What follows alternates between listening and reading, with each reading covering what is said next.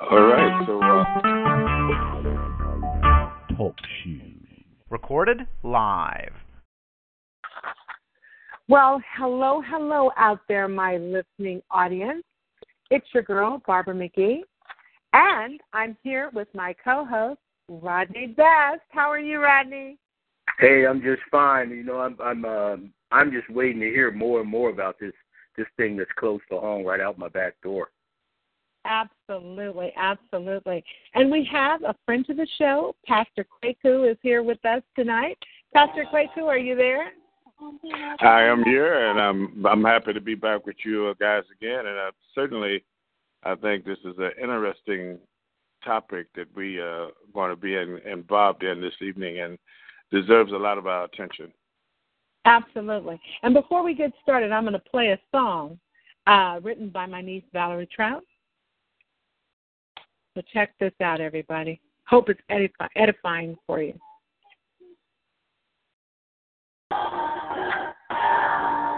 It's a time to rise up stronger.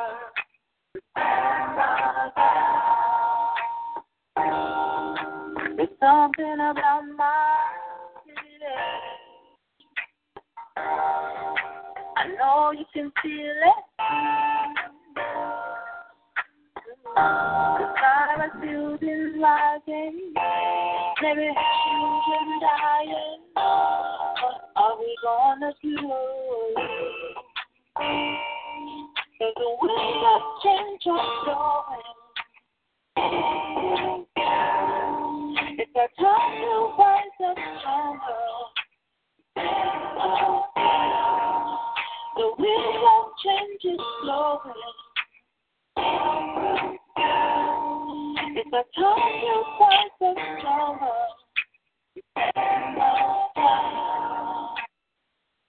All right. So that song is called Town Rise Up, and that's exactly what happened in Berkeley, California last Thursday. Now, I'm Barbara. I'm here with Straight Talk, and we're going to bring it straight to you today. Today, I have my esteemed guests start with a roster of Berkeley High students who had the forethought to organize and to march to UC Berkeley, to Sprout Plaza, and it replicated something like from the 60s. It was so shocking to me to see 2,000 students in the street marching because of death threats, because of their school being so overrun with racism they don't feel comfortable and safe in their educational environment.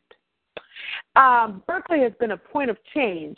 Isn't that right, Rondi? Haven't we always looked at Berkeley, as long as I've been in Oakland and as long as I've been a California resident, which I was born and raised here, you know, I've always seen Berkeley as a place, a pulse, where change happens. Tell me, Rondi, what's your feeling about Berkeley when you think about Berkeley and you think about UC Berkeley and all the protests that we've seen go down in its history?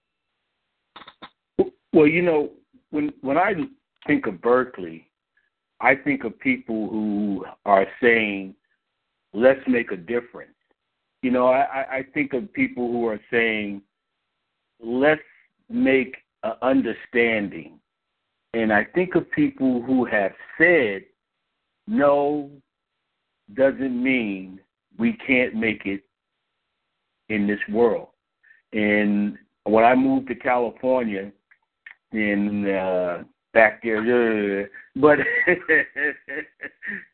Berkeley was one of the cities that I really wanted to see because the African American population that actually settled Berkeley, it was phenomenal. I didn't know, and when I heard about it, I wanted to go and read about it. So I went to the Berkeley Museum and I read about it. So I look at him as one who have implemented a lot of things that the United States government and clear-minded people can say change does make a difference. And I think there's going to be a different walk. And just to quietly say to the children today, when I was in high school back in Somerset, New Jersey, we had a march on our school too because of racism. And you know what? They locked us out. And when we got on public ground, they pointed guns at us and told us if we come one more step across that field and come into the school, they were going to start shooting us. This was the correctional officers for Franklin Township, Somerset, New Jersey. So I applaud you today. Here it is 40 years later that you are taking the urge to say, my life matters. Absolutely, absolutely. I want to just brief everyone as to who we have, our guests tonight. I want to start off with a friend of the show, Pastor Kwaku. Hello, Pastor Kwaku. Give us a little bit about your expertise, what you do, and just keep it at 2 minutes. We have so many people that want to talk, but how you see fit to mentor these children, and I call them children because they're young adults, but they're mine and yours. And we want to talk about how we're going to mentor them through this process. So give us a little bit of your background so we understand who you are and how they should look to you. Okay. Thank you. Thank you once again. It's a pleasure to be here on Straight Talk again. My background goes back. I hate to even talk about how far back because then everybody would start thinking I'm Santa Claus or somebody. But I was involved in the movement back before Malcolm was murdered. Right after Malcolm came back from Mecca, and I was on the East Coast then, and I was very involved, and I moved here several years after that. So I've been in the Bay Area for over 40 years, and I've been to several schools: Ohio State, Northeastern University. I went to the University of San Francisco. I have a doctorate and a master's degree, and I have been in the mental health field for, like I said, for over 40 years. And my focus has always been, to focus on our people, because it doesn't matter whether it's Berkeley or Boston. Supposedly these leading communities about change, racism still exists. And I think that Martin Luther King was one who stated that we can legislate laws, but we can't legislate what's in people's hearts. And so I think you see that down in Missouri over there at the university over there. Now we're back here in Berkeley again. So these people that have this racist mentality, exist everywhere. And we have to be conscious of it, and we have to check it every time it rears its evil head. And, I want to congratulate those students for standing up there, because so many of our people, just like the students at Missouri, I don't want to go over my time, but, these guys and the people on the ball team and they put their livelihood possibly in jeopardy. Because don't think for 1 minute that these people's names are not going to be put on a list when it comes time to come out of school and go into, say, some of them want to go play pro football and pro basketball and all these kind of things. This stuff will come back. But we still have to stand up. A lot of people would not stand up because they're looking out for their own personal interests. And I want to congratulate these students on standing up today. Absolutely. All right. And we're going to come back to you, Pastor Kwaku, because of your educational prowess. We're going to come back to you and talk a little bit about what happens in schools and how that tracking, you know what I'm talking about, the psychological profiling and tracking works against our students. So I want to come back to you with that. And then I also am very thankful you're here. Our first special guest and the person who has put together this particular forum for tonight is a new friend to the show. She is someone I met briefly with her lovely daughter, and I was so impressed by her and her daughter that we carried this sistership, and I saw her again. Anyway, her name is the Miss Bernadette Coleman. Now, Bernadette Coleman is the Berkeley NAACP's Chapter Youth Council Advisory. Bernadette, hello. How are you? I'm doing excellent. How are you? Well, I'm doing excellent to have you on the show, and I'm really in awe, and I'm in disbelief, and I am so honored to have Raven, to have Deja, and to have Yale, which we're going to get to each one of them and their specific experience in just a moment. But I really wanted to take this time out. First off, everybody, we're here because of Teachers 5CL, EPISODE94.com. And you can go there. You can download music. You can check it out. You can surf around. We do film, entertainment, music. You can check out the website. And like I say, www.c25cl.com. This is Straight Talk. I'm your girl, Barbara, and we're going in for Bernadette to tell us a little bit about the NAACP and what it does, who it serves, how did you get involved, and why did they contact you? Okay, so go ahead with that. Well, good evening, listeners. Again, my name is Bernadette Coleman with the recently reactivated NAACP, Berkeley, Emeryville, and Albany Youth Council co-chair. And the mission of the National Association for the Advancement of Colored People is to ensure the political, education, social, and economic equality of rights of all persons and to eliminate race-based discrimination. And our vision is very clear. It is to ensure a society in which all individuals have equal rights without discrimination based on race. I am a mother and a wife and a proud African American, and I'm here to help keep Martin Luther King Jr. dream alive for social justice and all lives matter. I joined the Berkeley NAACP Council to support our youth because our youth is our future tomorrow. And we have the NAACP was started in 1909. It has represented civil rights and equal justice for a long time. So this was the reason why I joined the organization, because I wanted to be a part of a better tomorrow for our youth for today.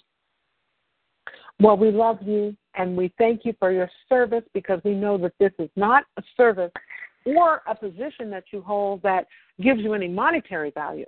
But what it does is it allows you to mentor young people and send them in the positive, right direction and give them the support that they need when they come up against things like this. And I thank you for being there, and I thank you for being a friend to the show, and we're going to have you back. Now, tell me a little bit about your daughter. Your daughter tell me about her role. Jamila Coleman is the president of the Berkeley NAACP.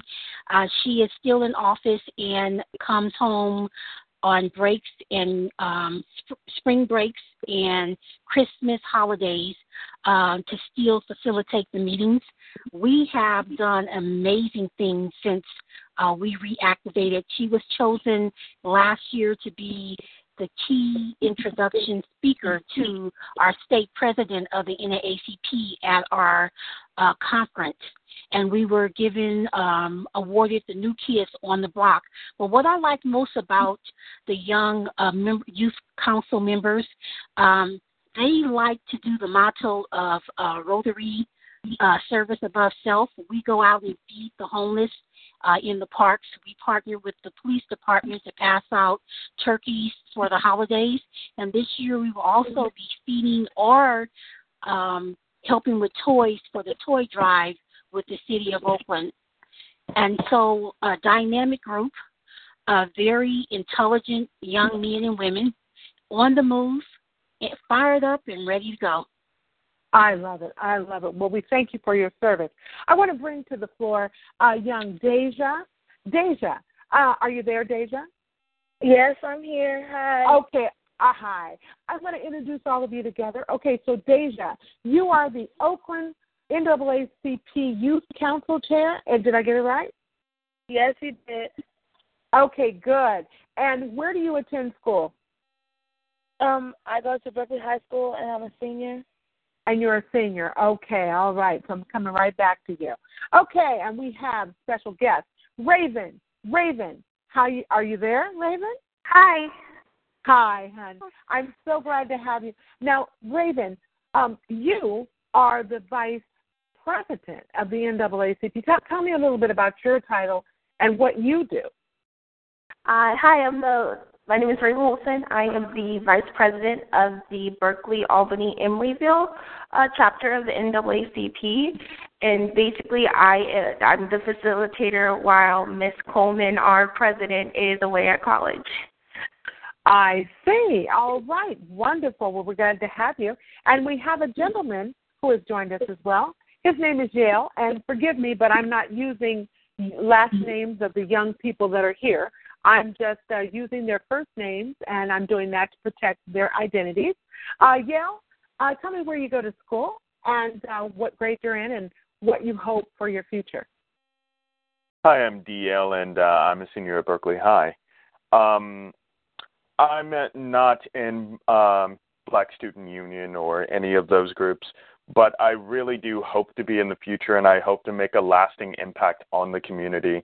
I see that in Berkeley High we're so self-segregated, and with the small school systems and AMPS and the difference between AMPS and every other small school, I hope that we can sort of change that and in Berkeley High make it at least a safer community and a more comfortable community for kids of color. I love that. I love that. I love that. Okay, I'm going to go to you, Deja. Okay, so you're at school. Let's say this was Tuesday or was it Wednesday? And tell me what happened. Wednesday. Okay, go ahead. So supposedly we got an email later that night, like 10, 11 o'clock, and the email said at 12:30 in the afternoon, a kid at Berkeley High hacked one of the computer lab computers and posted a hate crime on our computer, and that they were doing an investigation. They locked down the computer lab, and we weren't able to go into the computer lab because of the so you have a class that means that at some point in the day you have to filter through every day through the computer lab and use the computers for it's part of your education to use this. It's part of the class. You have to go in there. So where did this email come from? The email came on your phone, or it came through your? Okay, I see. So you were aware that there was something brewing, but you didn't know what. Yes. Okay. So I want to go to Raven. Raven, so you get to school, you got the email, and you get to school, and how did you find out what was really being said and what was said? When did you determine that? Actually, I like David said, there was an email sent out on Wednesday night, and apparently the incident occurred early in the morning on Wednesday, so around noon, and they sent out an email at 10 o'clock at night on Wednesday evening. I did not find out it actually happened until I was in a coffee shop, and my friend texted me that I need to be here immediately, and I ended up running over here when she told me how serious it was, and then I got here, she shows me what has actually been said, and I personally just break down crying. Okay, well, how did she show you? It was an email on her phone? Actually, the actual post or what was actually said was going around Twitter and Instagram, and it was on the internet for a while before we even got an email saying it happened. So she had the actual pictures of what was said because they had been circulating for hours beforehand before we got that email. Okay, what did it actually say? Can you share that with us? Do you feel comfortable sharing that with us? I don't have the direct picture of what was said, but it was along the lines of they made a threat to lynch all N-words on December 9th. There will be a public lynching on Wednesday, December 9th. And then another thing or another header said on the other side of the page, because when you look at the web page, it opens up like a book, and on one side was F all N words, and they used the ER. It wasn't the slang version; it was the even worse, outdated colloquialism, and they said F all in words. There will be a public lynching December 9th. And then on the other side, on the left side of the page, it said, I hung a N-word by his neck in my backyard. Okay, I'm thoroughly outraged. And I want you to know that this is why we offered this forum for you to talk about this, and this is why we have a Pastor Kwaku here to walk us all through this. But I want to know from you, Yale, when you saw that, where were you and how did that make you feel? I was actually getting ready for school in the morning of the protest, actually. I saw it, and my immediate reaction was, wow, this is really unfortunate, but the administration isn't going to do anything about it, so what can we do about it? And I came to school, and I kept thinking about that, and seeing as I wasn't a member of any really pre-established social justice groups at the school, I was like, wow, I can't do anything about this, and I can't help. And I just got this overwhelming feeling of helplessness. And I was in my first period, and I knew we were going to talk about it. We did talk about it. And then we all saw that a walkout. With your teacher, your first period teacher, instead of class, this is what we were talking about. This was today's message. Okay, so you're in the class. How many whites? How many Mexicans? How many Hispanic? How many people? What's the breakdown of the 25 people in the class? The makeup of that class first period was almost all white. I'd say it was 70% white.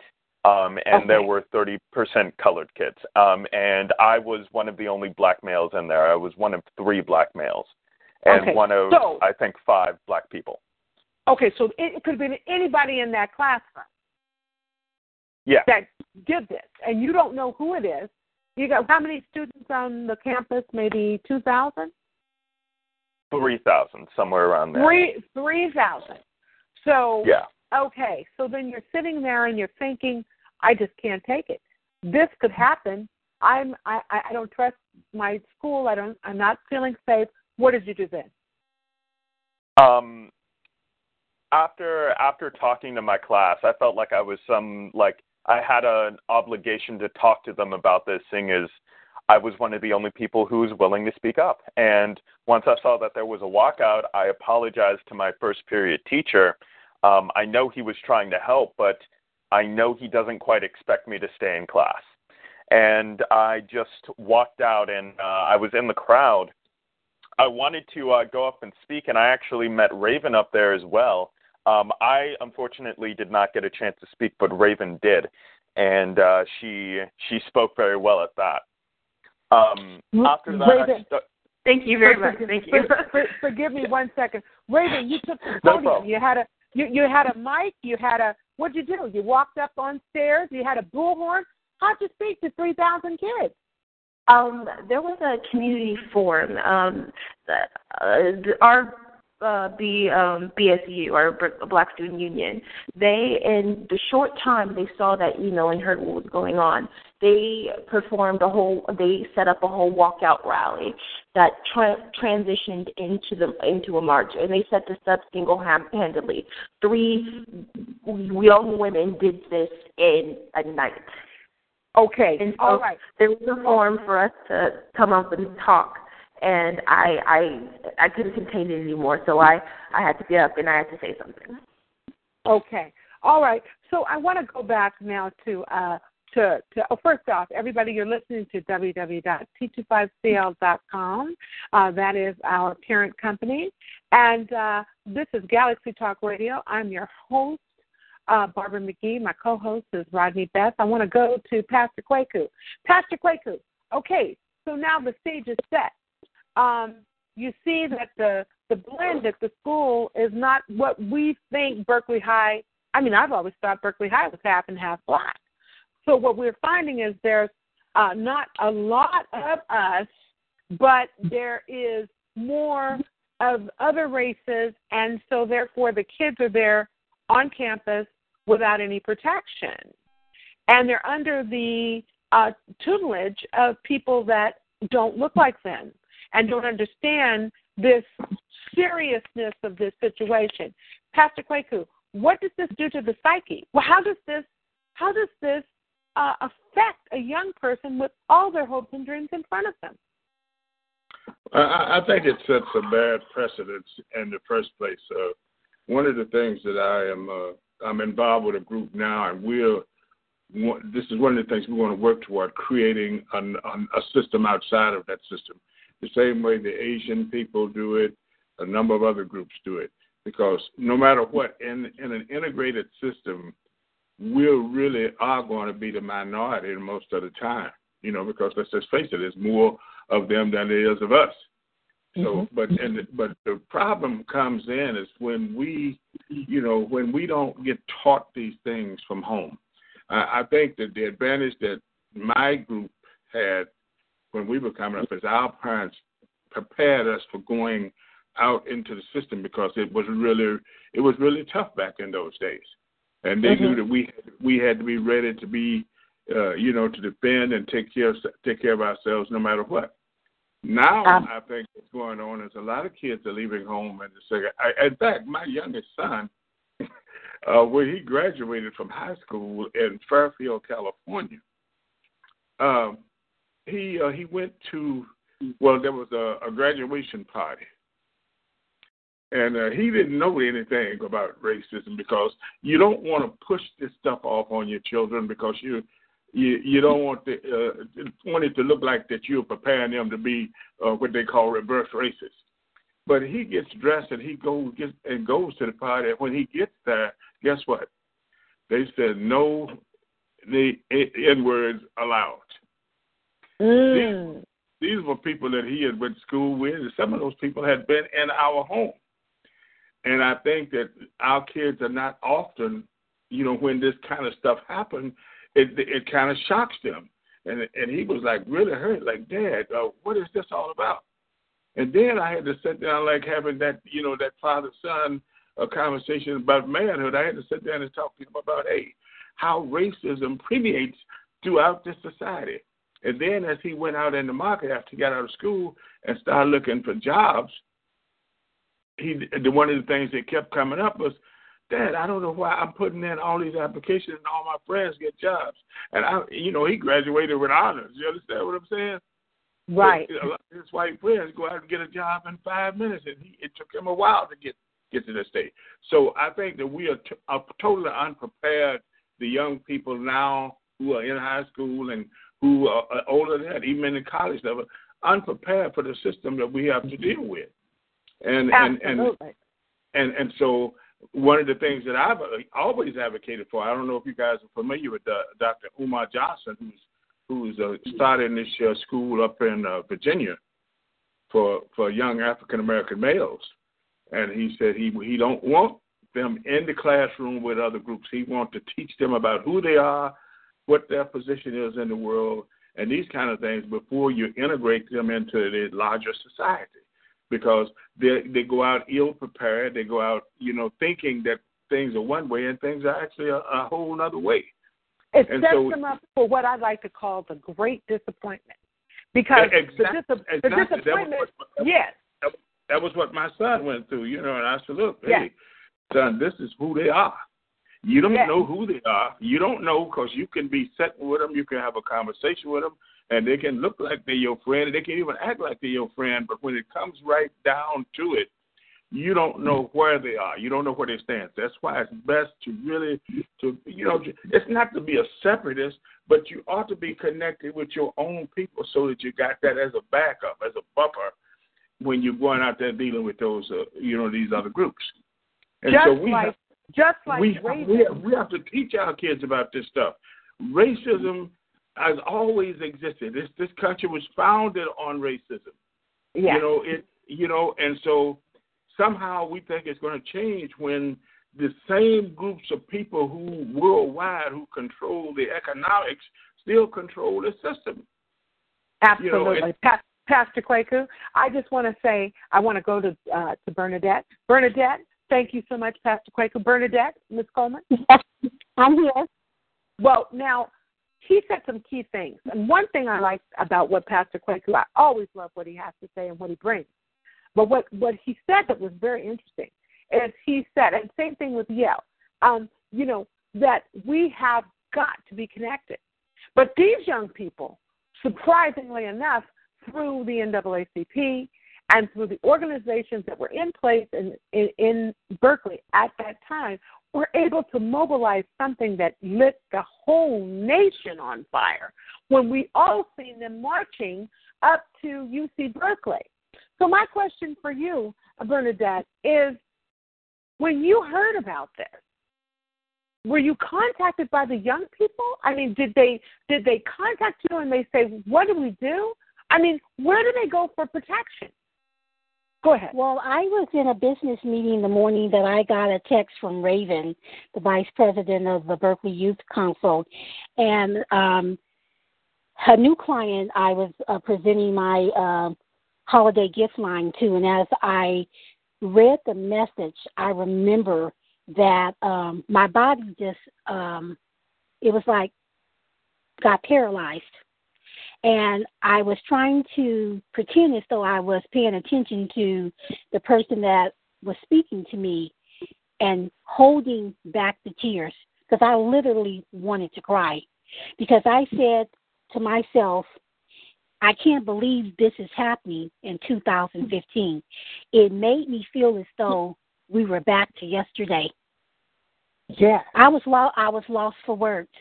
I was deeply saddened by the news to even see a student brave enough in 2015 so openly and comfortably to post something like this. What has really disappointed me is that adults do not take accountability when it comes to African Americans and doing the right thing by us. There is never ever equal justice, but this time we will win. Well, let me just say this. Let me say this. Now, Bernadette, you and I had the privilege of polarizing with. Well, I'm 50 miles away from Oakland, and when I heard that this was going down, I drove over the hill, came because I wanted to be a part of what I was told was going to be an open forum where we could speak to people in government. And it happened to be Congresswoman Barbara Lee was there. I counted 5 city council people. I counted, but you know what was really interesting to me is that as I sat in the church and waited for more people who felt the passion that I felt about these students, and as I sat there and looked at Barbara Lee and the moderator, who was the Berkeley NAACP president, and when I saw, the people that sat behind me, I was in shock because what I saw, young people, were all white people. I mean, there was a few of us sprinkled in there, but it was mostly, white people. And now, I don't have anything against that, but what made me interview them is, first off, I'm in the media, and second off, I wanted to know why did you guys come over here? Some said they came to look to see who was going to show up. Others said they were fans of Barbara Lee and what she's done.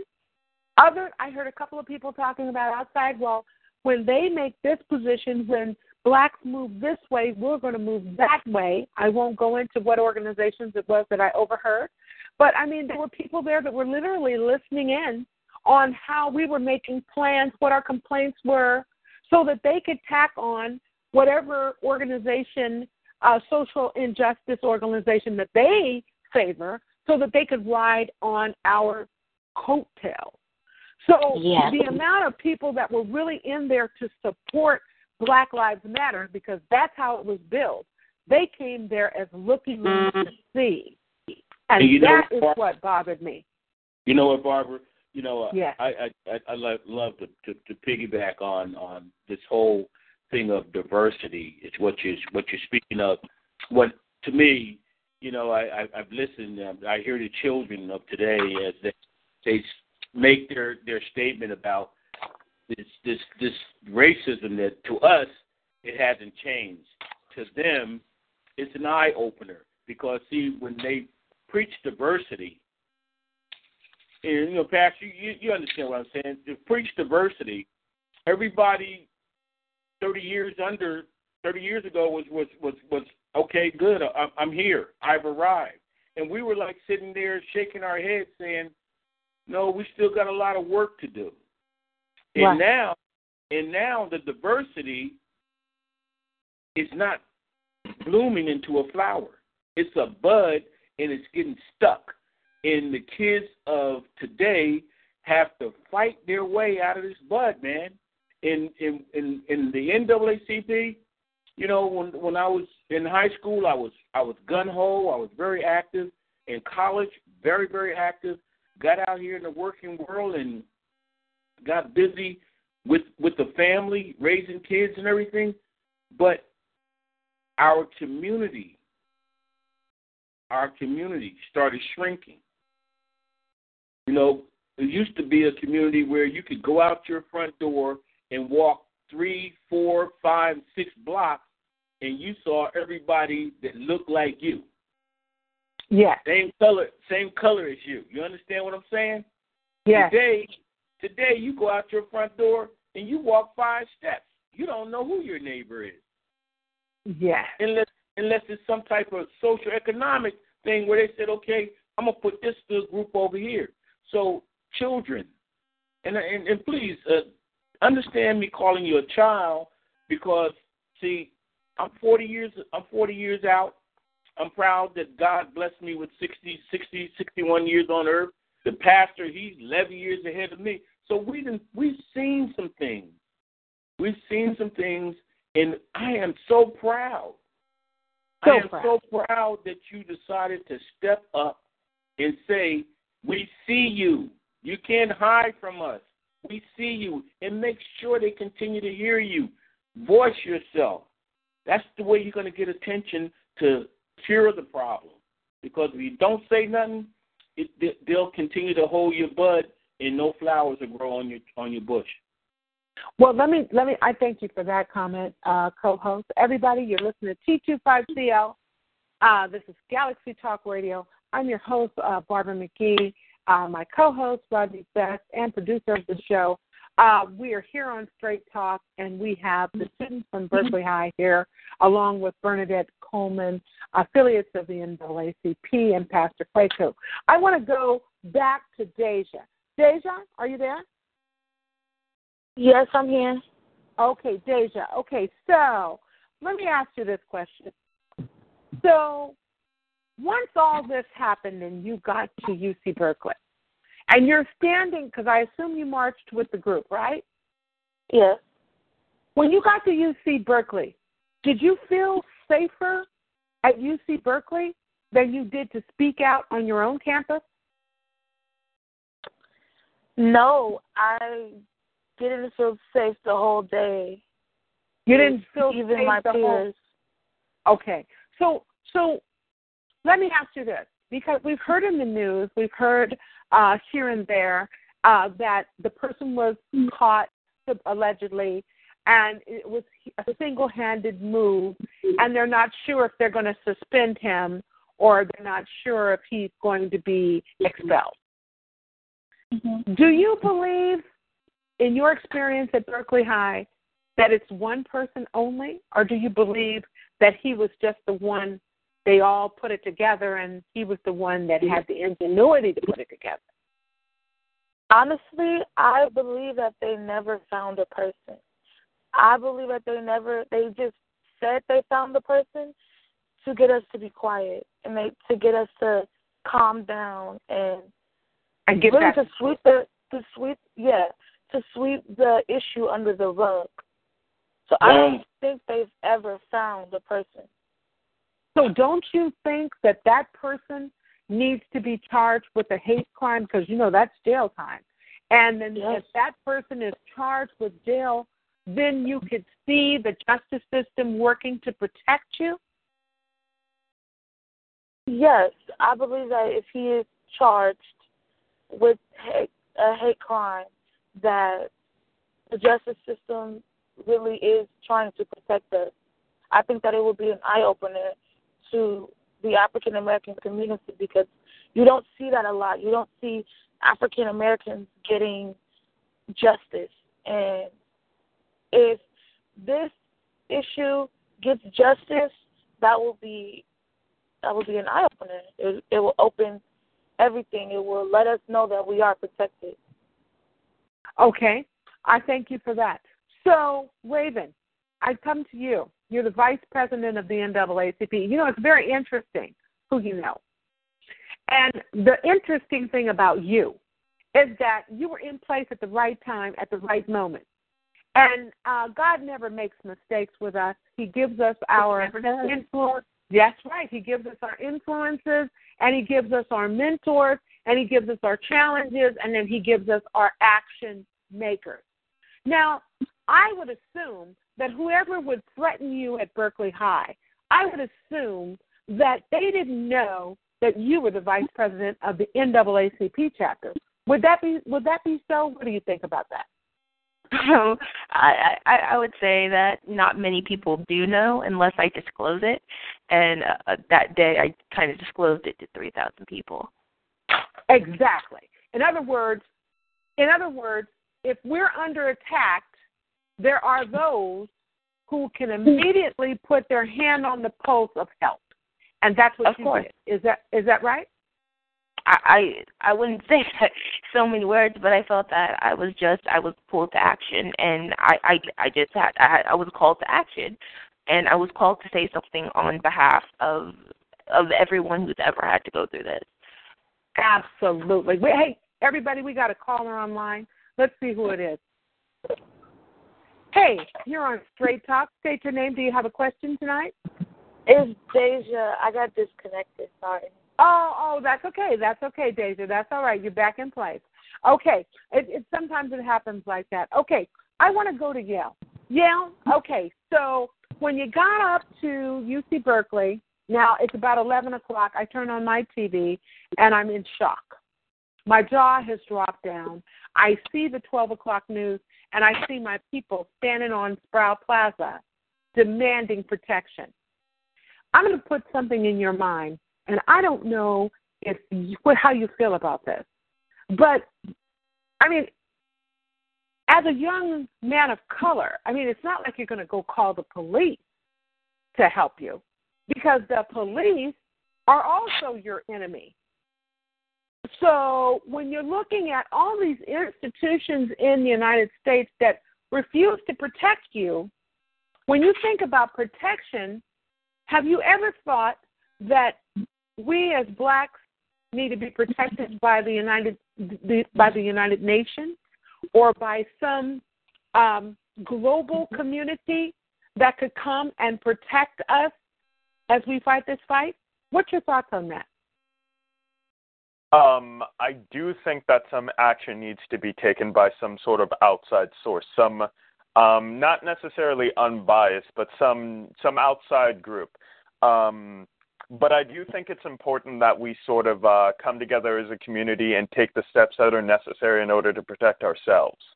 And just take action, be proactive instead of reacting.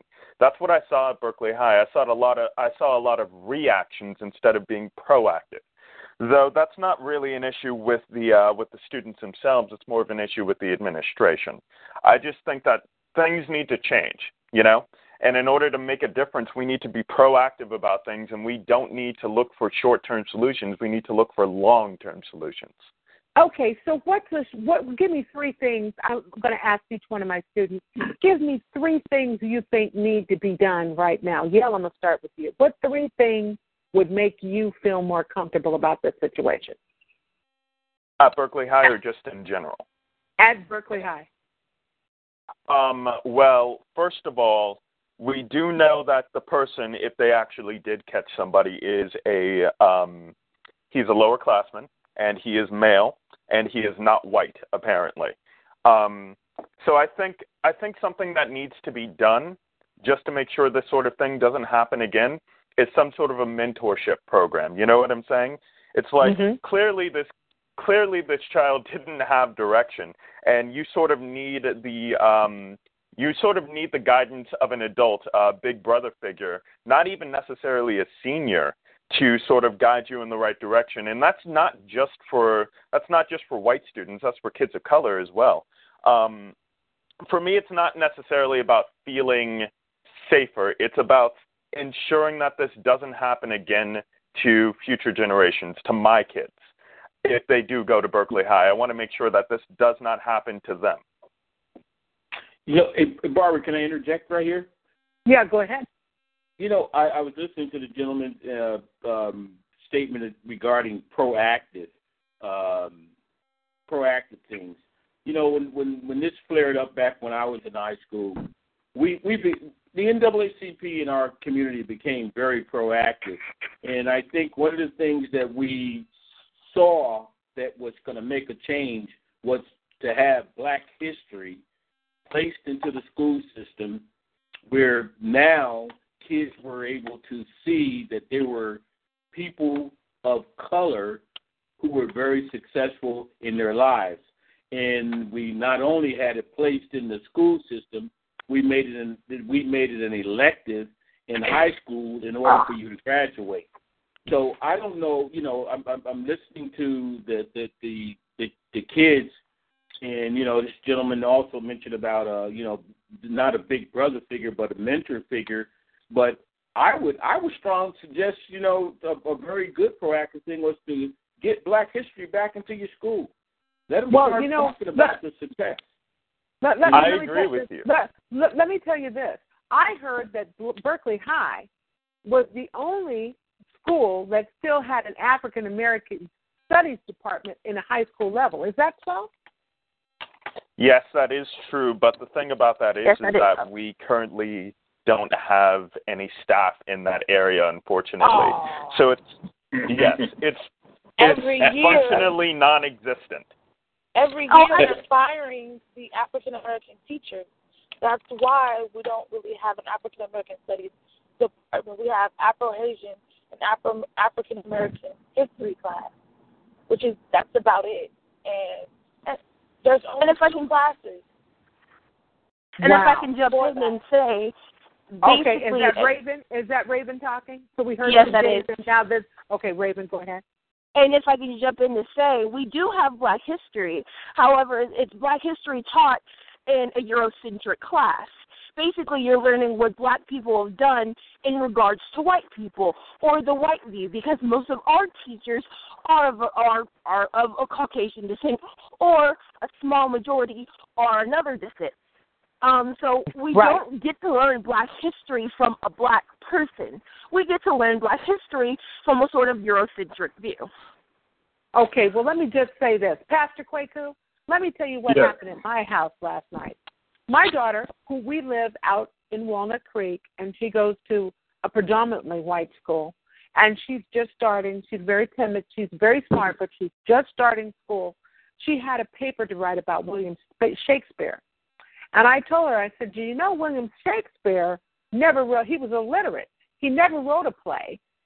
He had a concubine, slave, / I think he might have called her a whore, but she wrote every play. She had sonnets and books and writing all this stuff, and he was sleeping with her. And at that time, even women, whether you're Black, white, or whatever, could not publish anything. And so he used his sirness to be able to take her books and publish them under his name. She was the fourth woman in history, the first of 4 women in history to ever publish a book, and every one of his plays are her sonnets. And my daughter refused to write that on the paper because she told me that would not be on the test. Well, may I speak to that? Yes. Yeah, I can understand why she wouldn't be, because a good friend of mine had went to Kemet, Egypt, and he took his 13-year-old daughter with him, and for the summer she was supposed to write a paper. When she wrote the paper about, Egypt being Africa, and African people were the people who were the dominant people in that land, who built the pyramids and who did it. She was given an F on her paper when she got back over the summer. And, I've had an experience myself, right? Years ago, I went over to the University of San Francisco, and I wanted to really get in on a really heavy African history class. And I was in the class about 3 or 4 weeks, and I found out that they was really teaching nothing but African slavery, what African people did here in America as slaves. To me, that's not African history. That's and right. So, and so when your kids, just like this brother, his daughter was given an F, and he had to go to the school and threaten to sue for them to change the grade on his child's paper because they were trying to tell him that what she wrote wasn't true. There's no way to prove it and all this kind of stuff. Well, anybody that knows anything about ancient cultures and African history know that that's true, but the European reject any idea except the idea that they're perpetuated around the world. And exactly. So when your kids go into that system, it's almost like somebody being on a job. You own that job and you're working there, and you allow certain kinds of things and behaviors to take place because you want to maintain your job. And you don't speak up or stand up when you know you need to stand up. And so this is what I think this is what our kids are going through now. They see the best way to be successful is to really integrate. Yeah, to integrate to such a level where kids don't even want to admit to being totally black anymore. They want to be something else. And we should be proud of who we are and respect that, and make other people respect that. But Pastor Kwaku, we sit in the class and we hear, you came, you got here, 17, whatever, 1600, 1700, you got here, however you got here, you came. I even saw where in Texas, McGraw-Hill was writing that African immigrants came over here to work the land. What is that? They reduced the Pan-African Holocaust to Africans immigrating. Nobody immigrated. Well, there was such a certain amount of that, and they didn't necessarily migrate, but a lot of them were tricked into coming here. All the African people were not brought here as slaves. They were sold into slavery once they got here. They were brought here as teachers and instructors. These people didn't know anything about agriculture and all those things that made this country great, and they came here as teachers to do that work for them and to teach them how to do it. The only thing that happened is that when when they was freed, they didn't know what to do with the Africans. Even Abraham Lincoln had problems with that situation. So we have to understand that we have to have the same ideology that the so-called Jews have. When you talk to the Jews, they say never again. They're constantly, coming together, manipulating, controlling, owning, and developing their own economy worldwide. So people don't understand that when the so-called Holocaust happened in Germany, the Jews owned over 50% of the economy in Germany at that time. They also owned more than that in the U.S. economy. So until we start to thinking in those terms, and we can't think in those terms until we start to coming back together as a group. See, we're fragmented right now. People are running around all over the place. We have kids now, and I think I mentioned this on the show last week, where a friend of mine, his son was offered a scholarship to go to Tuskegee. He did not want to go to an all-black school. His son didn't want to. And this shows you how the mentality of having to adapt to somebody else's culture can turn you against your own best interest.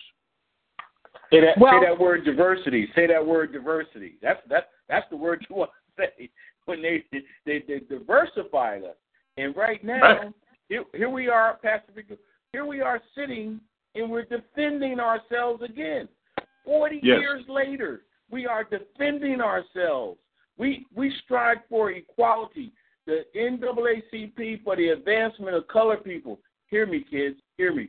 The advancement of colored people. 40 years later, we are still defending ourselves. Well, I really liked the perspective that Yale brought about how he was able to identify the profile of a person that would do something like this with his own investigative work. He was able to figure that out. But, it is very difficult to get them to flesh them out. Because I'm going to tell you why. Because there's a thing called tracking. And I said I wanted to talk about that. So Pastor Kwaku, who has been in education all his life, you understand tracking. And I think since all of you, Deja, Raven, and Yale, are all seniors, and you're all involved in the betterment of yourself, you're all upper echelons of your class, I can tell that. My point is that there's a tracking that goes on when you get in like second, third, or fourth grade. And that tracking follows you, and the counselors that you talk to follow you. And, that's right. And there's a paper that goes around with you that you can't even go and get that says everything about you and decides from that information where you will be allowed to go later on in life. This little tracking piece that goes through counselor to counselor to counselor is the piece that makes or breaks African American students. Just today, I sat in the school with my daughter, and I spoke to the counselor, the college counselor, who is supposed to make sure she's on track with the classes necessary. And hey, where's the AP class? We're Walnut Creek. You know, we're talking about kids who get straight A's that have 4.5. We're talking about, and I'm not talking about going to summer school. I'm talking about a 4.5 because you can get an AP course at the school in 10th, 11th, and 12th grade. Now, this doesn't happen for these schools that are in inner city. That's why people pay the higher taxes and move out to these godforsaken areas, because we don't want our children to have to not get the correct tracking. Pastor Kwaku, tell us a little bit about the psychological indemnity that goes on with tracking and what happens to African American kids in the educational system. Well, I think that's something that, anybody, like the brother say, he's at 60, anybody over 40 can speak to that. You don't have to be an educator. Right. You can just look around you. If you just go in any school, and I have been in schools in the suburbs and schools in East Oakland and all over here, all over the area. And I find out that the kids have they don't have any aspirations in terms of who they are as a group. Because this is not a focus there. Their focus is to set them in their seats and get paid for them being there and and hope that they graduate and get out of there. Well, if a child don't have any aspirations or any dreams, and can't see themselves being part of the greatness of the universe, then what you have here is a person that's going to slowly drift into one of these dead-end jobs, or they're going to drift into what we might refer to as a person without hope. And they're not going to fight anymore. You see a lot of people, and we used to refer to them as zombies. When you walk around the streets of wherever you live at, especially when you live amongst a lot of our people and people who are lower income echelon, you'll see people who have no desire or no fight left, so they put up with whatever they have to put up with for survival. And so a lot of our people, I think it does. It puts them in that survival mode. And even to the ones who go on to school and be successful and make straight A's, somehow they get ingrained into their brain that the only way that they can be successful is to totally sell out who they are and become a part of the establishment, which is why you will see a lot of times, you will see some of our people who would be deemed successful or have important positions, and they will turn around and do things politically and otherwise that is against their own group. And so that's the psychological stuff that goes on within the framework of our people. We have to be careful. I've said 1,000 times, and every time I go to a place to speak, that if we don't start to deal with the mental health of our people, and our people don't like to hear that term, mental health, but mental health really just means just how you think. If you haven't been fed the right information, you're not going to be able to have positive thinking vibes. And so we need to deal with that. And when I go into a school and I see kids that, they want to either play basketball or football, or they don't want to do nothing at all, or they've already given up. Now, kids in middle school have already given up on the system. They've already given up on the system. So what is it that we are not doing? And I don't blame them. I blame us, because we should be proactive every day. And we only get proactive nowadays when something like happened at Berkeley, when something like happens up at the University of Missouri. You know, we need to be proactive all the time. Hey, Barbara, I got a special guest. I got a special guest here with me. She's 80 years on Earth, and she was telling me how they did tracking back in her days of school. I'd like everybody to welcome Mrs. Shirley Best, my mom. Say hello, Mom. Oh, hello, Mrs. Best. Hello, Mrs. Best. Hi. Can you hear her? We can hear her. Put the phone a little closer. The mic needs to be a little closer. Go ahead. Oh, yes. I was telling my son when I went to school, I was one of those front seat sitters because I made straight A's. And the kids that made A's and B's you sit in the front. You sit in the front, you got a chance to participate in so many things. It has always been like that. Always. If you have if you have the brain, the works, that was it. You got everything. So she's saying they just redefined it. It hasn't changed. They just redefined it now. Exactly. Exactly. You know what? I want to just say, hey, gotta make another station break. Hey, this particular show for Straight Talk was brought to you by www.t25cl.com, and this is Galaxy Talk Radio. I'm your host, Barbara McGee. How should I say this?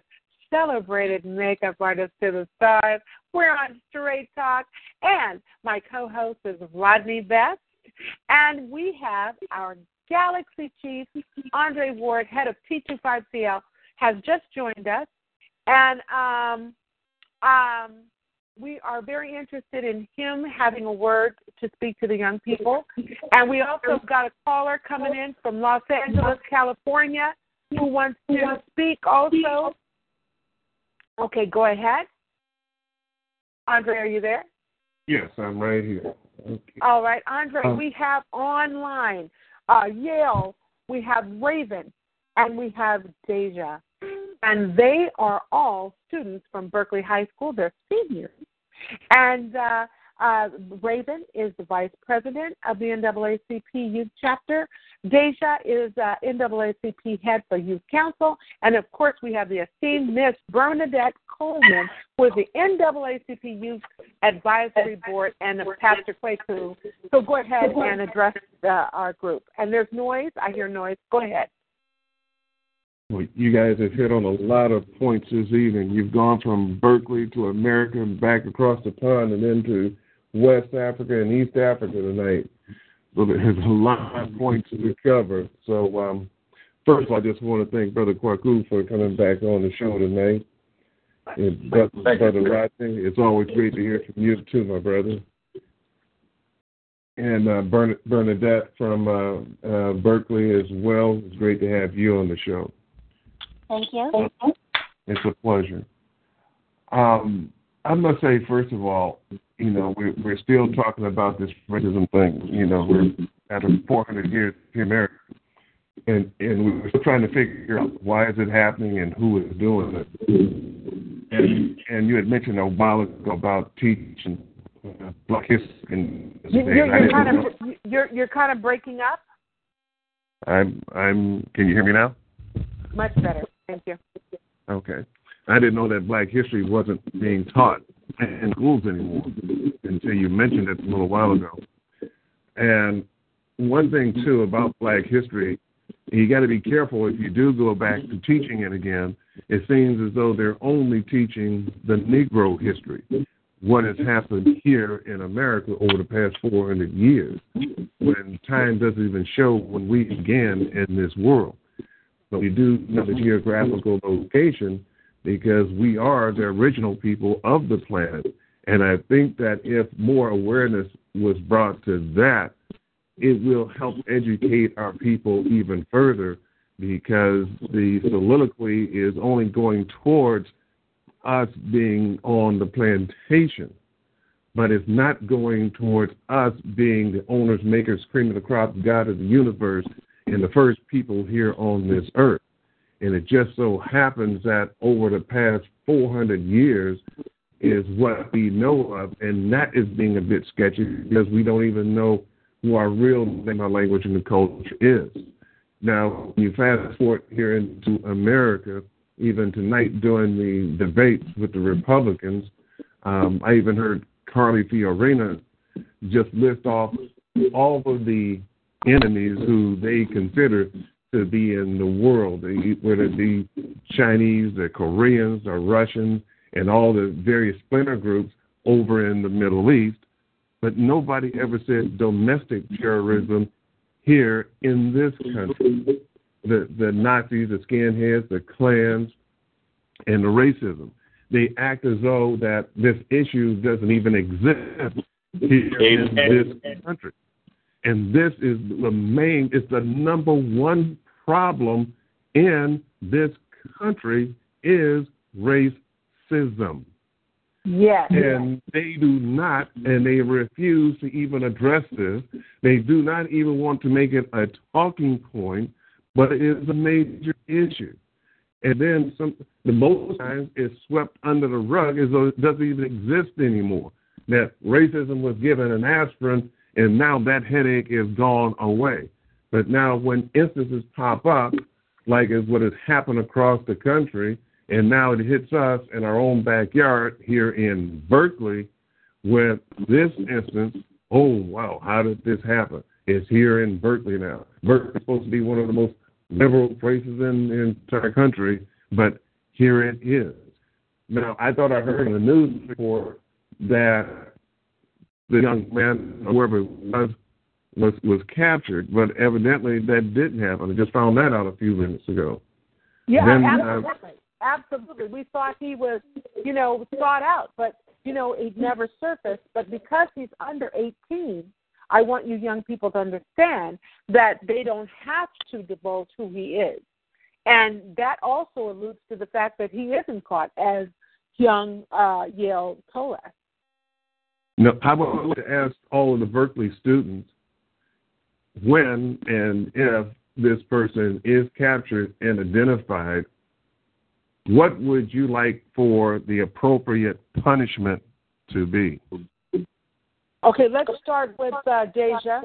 You got 2 minutes. I want him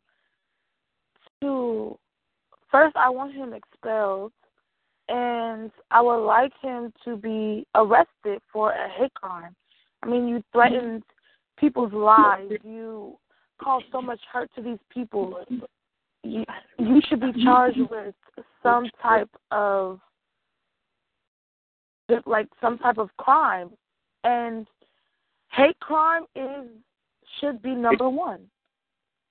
I would agree, and the reason why I agree with you, Deja, is because for years, decades in this country, one of the finding sports was to lynch black people. So this is not. We're not talking about something that's a foreign idea. We're talking about 1960, 1964. They were still. I just can't even look at Facebook anymore because I see these pictures.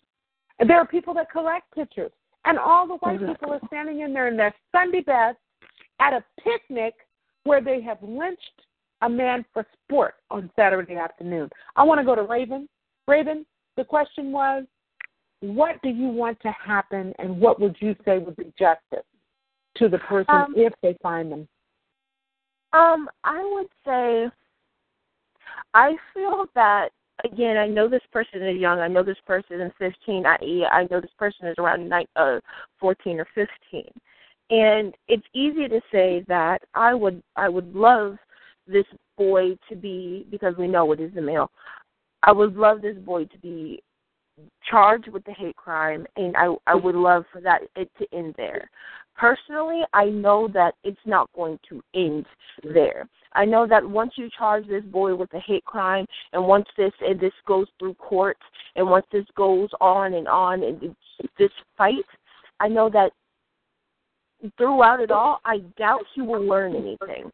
So the thing that I want the most, I want him to know, I want him to be educated in what he doesn't know.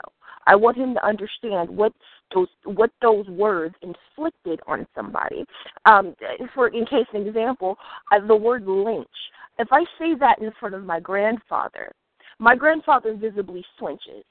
My grandfather is one of the strongest people I've ever seen. So to see one of him, the pillar of my family, flinch over a word, that is something that does something to you as a small child. And I don't think he understood that. I think he understood that it meant something, or it meant something being hurt in some capacity, but I don't think he understood the impact of what happened. And that's worse than even committing the crime for me. Because you had the ignorance.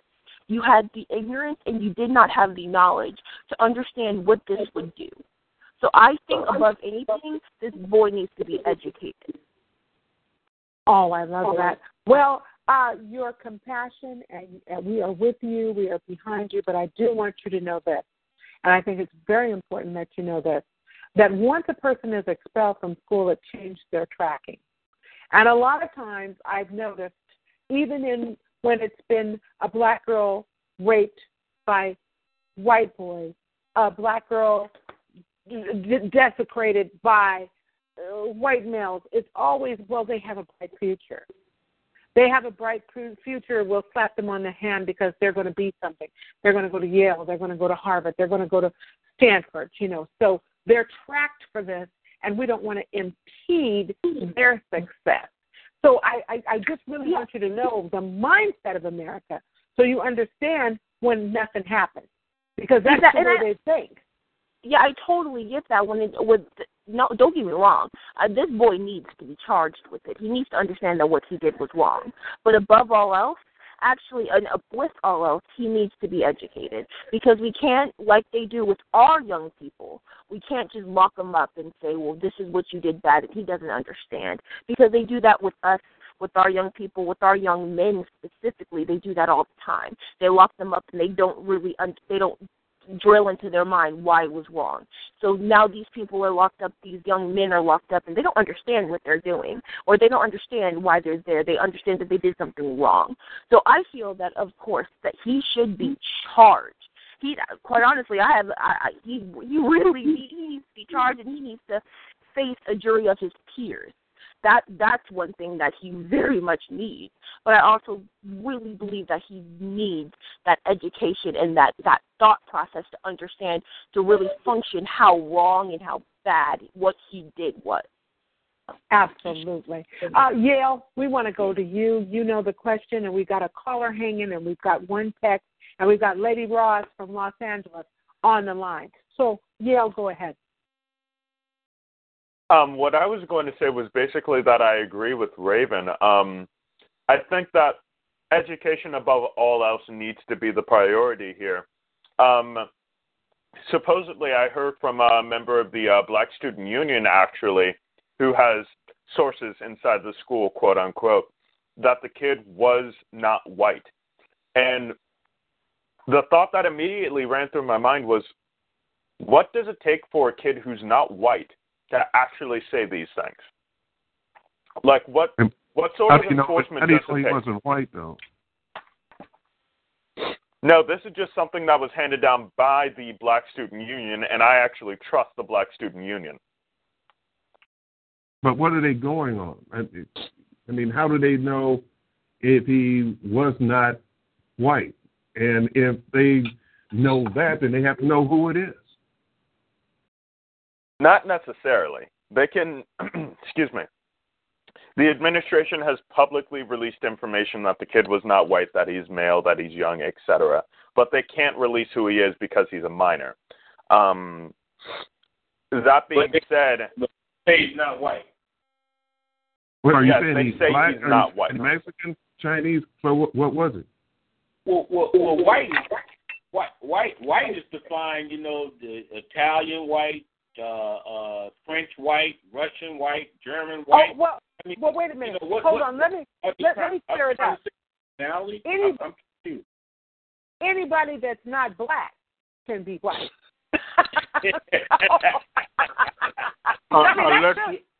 Unless you go to South Africa, then as an American Negro, you're considered white there. Right. Okay. Well, we didn't know that. So yeah. Okay, but let's get back to what was it? If he wasn't white, then what was he? Exactly. That's the question I asked my teachers today, every single one of them. And they couldn't tell me, apparently, and they couldn't divulge that information to me. And I was wondering, why? I think I have a right to know now. And they just couldn't. You have a right to know, because until that person is caught and captured and removed from the student body, he's a cancer, and he's creating this unsafe environment for you guys, that you guys are going to school every day. So you're absolutely right. If he's not caught, then you're not safe. Go ahead, finish up. And if I may piggyback off of that, to be quite honest, when they say, oh, he is not white, I feel like that's a cop-out. I feel like that's somebody saying, well, you can't be so harsh because, you know what, you wasn't white. So you can't do that now. It wasn't us this time. And I feel like that's a total cop-out, and that's something that they're trying to do to kind of push it under the rug. Well, he wasn't white, so it wasn't that big. I totally agree. Okay, we're going to go back to Yale. Yale, go ahead. What I was going to say is that it's like, it does feel like a cop-out, but at the same time, we still need to consider it. And even if the kid is of color, then basically if we prosecute him, we're sending him to the same prison that we would be sent to, and he's going to be institutionalized and things like that, and it's going to get worse from there. So I think the best thing we can do right now is answer it with not understanding, because there's no understanding this, but answer it with education, strict education, and sort of just get him to understand that. Yeah, we've got another caller on the line. Hold on one second, Pastor Kwaku. But I just want to say this thought. I do want to leave this with you, that this is the problem that we have, and Bernadette and I saw this as we saw this mass of people who were interested in gay rights. They were interested in women's rights. They were interested in seniors' rights. They were interested in landlord housing rights. They were interested in gun rights. They were interested in no gun rights. They were interested in police protection. They were interested in all these different things. But they were there to be schooled by the civil rights, which was being demanded by African Americans. So here we were in a forum where we thought Black Lives Matter was going to lay out a forum for how we were going to get political clout and move forward. And we end up with the bandwagon being people who are trying to piggyback, not get our justice, but to use our platform to get what they want. Now, I'm taking a call, then I'm going to go to Pastor Kwaku. Hold on. Hey, you're live on Straight Talk. State your name, and do you have a question for the panel? Hello, you're live on Straight Talk. You're just listening tonight? Yes. Is this me that you're talking to? Oh, yes. Hey, hi. How are you? Okay, we got a caller from Northern California. Go ahead. Did you want to weigh in on this situation? We have the students from Berkeley. We also have Pastor Kwaku, and we have everybody on panel. Go ahead. You got 2 minutes. Well, I sent you a text, and but I came in on the tail end of this conversation, so I don't know the gist of the whole thing, and I don't normally step in on things that I'm not abreast of. But, one of the things you did say is, what you were alluding to, that in this particular case, we go for the same okey doke over and over and over, and we have to stop this because it's not our game, but we got to write the rules. One of the things is when people show up to talk about black, that's all we're going to talk about. Because when white people talk about white, the Republicans that were just on a debate, they wasn't talking about nobody else but white people. That was it. Basically, they not talking about. And when Mexicans come up and start talking about their rights, or when gays talk about their rights, they're not talking about us. They couldn't give a damn if we get on the bus, whether it's the back seat, the front seat, or on the hood. We're not going to get in. But when we come up and talk about things, we need to make sure that we stay on point. That don't be ashamed about centrally focusing on who we are and what we're about. Because that's the only way we're going to win this game, is that we have to rewrite the rules or have to stay on point. And that's all I like to say about that. Well, I really appreciate you being there, and thank you very much, Northern California. Okay, I want to go to Pastor Kwaku. Go ahead. You had a thought? Yes.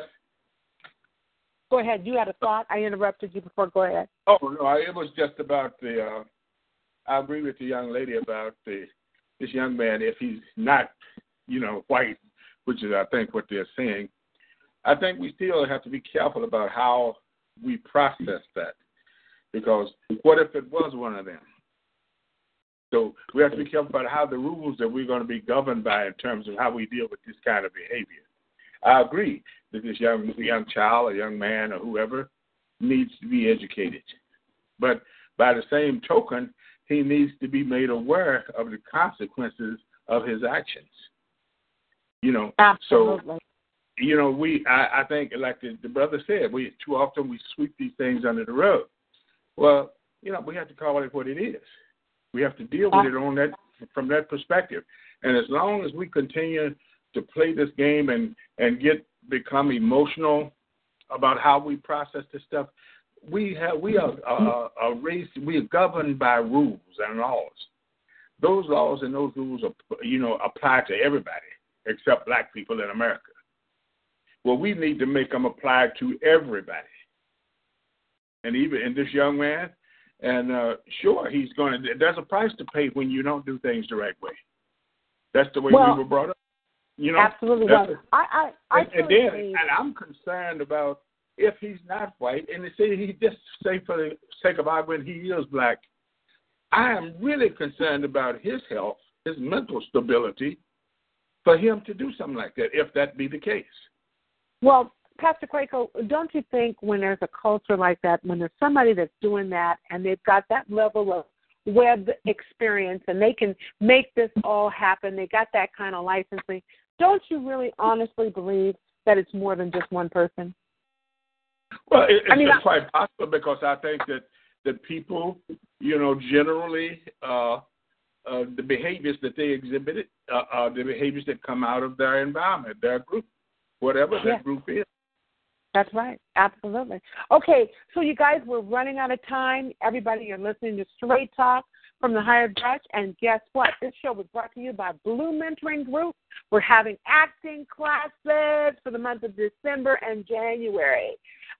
Check out BlueMentoringGroup.com if you're interested in information about that. They're a sponsor for tonight. I want to go back through. I want to start with Sister Bernadette. I know you've had a long day. I want to allow you to give your closing statement, and then I'm going to refer to the men to give counseling to the young people about what they should do next. Okay? So go ahead and also tell us how we can be part of the NAACP to polarize this. Go ahead. Okay. I would like to first say, before I share with how you can be a part of the NAACP, I would like to just add, I am all for punishment, consequences for your actions, but I would like to see a different type of consequences. I don't believe that the person was not white, because as we know, the white race do not cover us or support us, or they would have let it be known who we were. So that I don't believe, and you can't always believe what you hear. And I like the young youth members or students on the phone to know that they tell you what they want. Don't always believe what you see and don't always believe what you hear. I would like the consequence to be for the individual to be educated, like the youth said in this topic tonight, but I would like for him to go work in a community where there's African American people so he can understand or she can understand who we are. So in closing, I would say if you would like to become a part of a leading civil rights organization in the nation to take a stand with us for justice and to obtain 100% equality, we welcome you to attend our NAACP Youth Council meetings every second Saturday of each month at 10 o'clock to 11 a.m. at 3269 Adeline Street. Thank you for having me. Well, you know what? It was a privilege and a pleasure, and I thank you for mentoring our young people, and this was the least we could do here at T25CL was to give them a platform to be heard. You can email this show and download it. Everybody, when you're done, you send me your emails, and I will send you a link to where you can circulate this show, and you can get your word out. I'd also like to invite the students to invite their friends and to have part 2 next week, where I plan to have a couple of political analysts on that can also mentor you in how to take a political stand.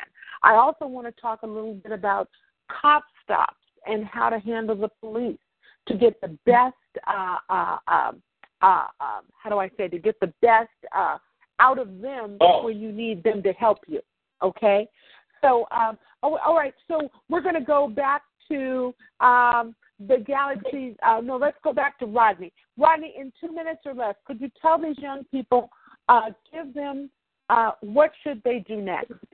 Just a little scenario from man to young people. Where should they go next, and how should they handle themselves to stay safe? Well, I basically just out of what I've seen in my lifetime. Right now, they're doing the right thing. They're getting together with the NAACP and start putting things down in writing as to what you want to see proactive out of the results of this action.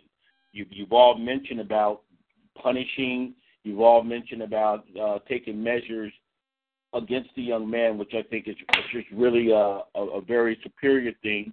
But the proactive thing is, what do you want them to give you to protect you, to give you financial protection, give you family protection, so that you and your people can continue to move forward. That's the most important thing, I think, for you right now, is to redefine what you want from them so that this does not occur again, and put it in writing, take it on to the state level, the community level, and make sure you get it commissioned so that the next time it won't be a next time. Absolutely, and the name of that person would be Tom Turlickson. Okay, that's who you want to talk to about as far as the California State Superintendent of Schools. His name is Tom Turlickson. Okay, and so I want to go to Pastor Kwaku.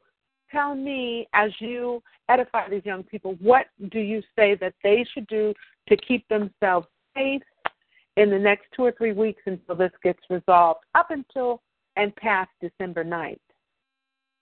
Well, I would say, like the previous brother was on, you're doing the right thing. The right thing is to organize, but also, while organizing, do not allow this to be swept under the rug. You need to follow this to its finest, to the end of it. And not only that, it may be a good time to look around Berkeley High and find out what other things are out of place in terms of institutionalized racism, how it exists. And while you're doing this documenting and writing down and following your leads to whoever you need to follow through to get the changes made, I would stay focused on that. And number one, do not be afraid, because there's nobody that ever accomplished anything on this planet that there wasn't a certain amount of risk involved. And good luck to you. I respect all of you guys. We thank you for being there, Pastor Kwaku. And so I just wanted to say, I'm going to give each one of you 2 minutes. Go ahead. We're going to start with Deja. Deja, what are you going to do to protect yourself in the next couple of weeks and close out? I am just going to keep my head up because I feel like what he's trying to do is back us down and get us to get off of our guard and step back and look at the whole situation. So I'm going to keep doing my work to make sure that my grades stay where they are. Also, I'm going to educate my peers on my history and let them know that just because I'm African American doesn't mean that I'm less worthy or I am below you. So that's one thing. And another thing, I'm going to make sure that, that's it. Okay, all right. And we're going to go to Raven. Thank you. Raven? Hey, like Deja, I will basically be making sure that everything in my life is in order. So I'm going to make sure that I'll be getting to class on time and I will be getting my grades in order at the end of the semester coming, and I do have college apps to finish. So I need to make sure that that's at the forefront. And another thing I'll be doing is, again, like Deja, I will be keeping talking with my peers. I'll be keeping this conversation going because if the conversation doesn't stop, it keeps it at the front of everyone's mind, and it keeps the action from stagnating and trying to, leave the front of the mind and the front of focus. So just to keep talking about it and to keep bringing it up and to keep people interjecting their opinions and then learning things from other people. It will keep. I'm pretty sure it will keep everything in a state where if something does happen, that totally goes again. That starts to make me feel unsafe. Then it can happen quickly and swiftly because everybody understands what's going on at that point. Well, we thank you for your dedication. We thank you for your conviction. We thank you for being vice president and the responsibility that means. And we wish Deja, all the success in the world. I want to go to Yale. Yale, what are you going to do to keep yourself safe in the next 2 or 3 weeks? What do you think you should do, and what are you going to tell your friends to do? Well, what I'm going to tell my friends to do basically is, just keep on trucking.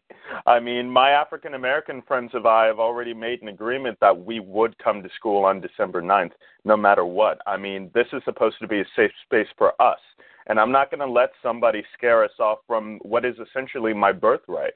I have a right to a free education, and I have a right to a safe space, and I'm going to do whatever is necessary in order to actually make sure that it's safe for me and safe for my friends as well. So if that means that I'm just going to have to keep taking it and be vocal about it, then that's what I'm going to do. I'm also going to ensure that I make contact with the Black Student Union and see about making genuine changes at the school before I leave. I want to leave something for the lower classmen to actually have. Well, I appreciate that. And I wanted to say, we've got a little bit of noise. I wanted to say we have Edward. Edward, are you still there? Did you have any 2 minutes to tell them how to stay safe on campus?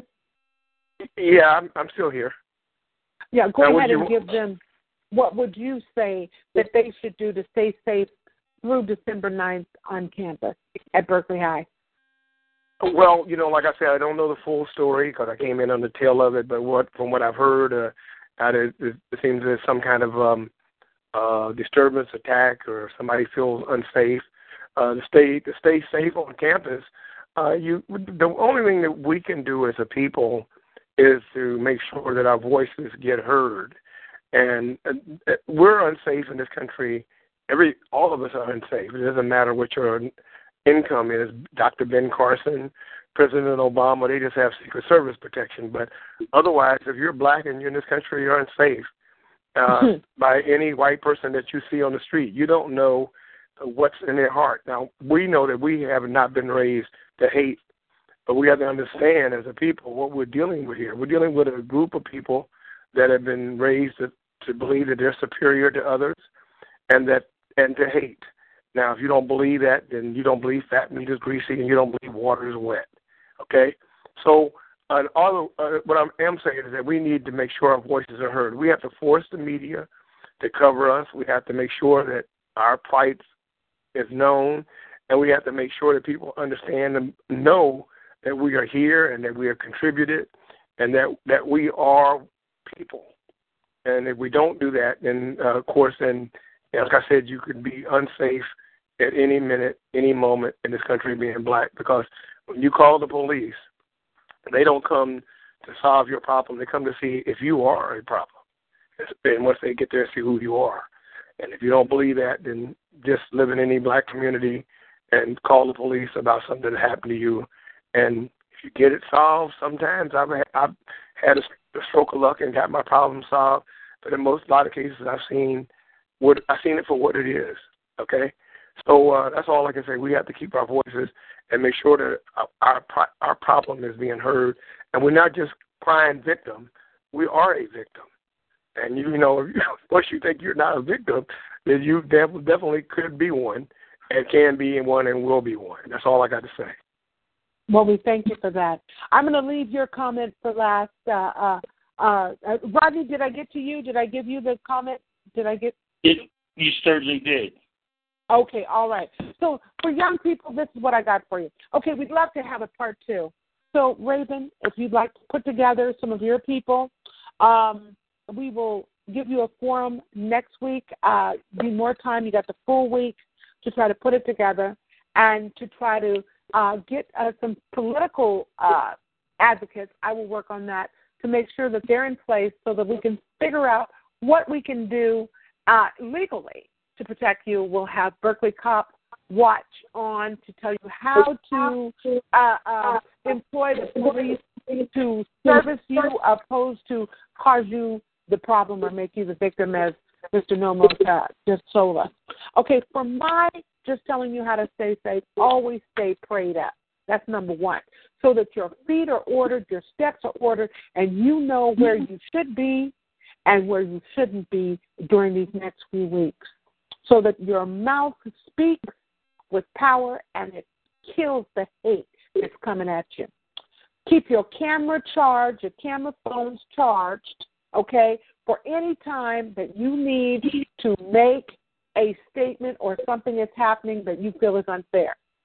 Keep your grades up, stay on point, document everything, as Mr. Best said, and demand an African-American advocate that can be with you, that can help you get your voices heard at that school, and that can make you feel more comfortable and more confident while you go about your daily wares, if they do not intend to produce the culprit or culprits.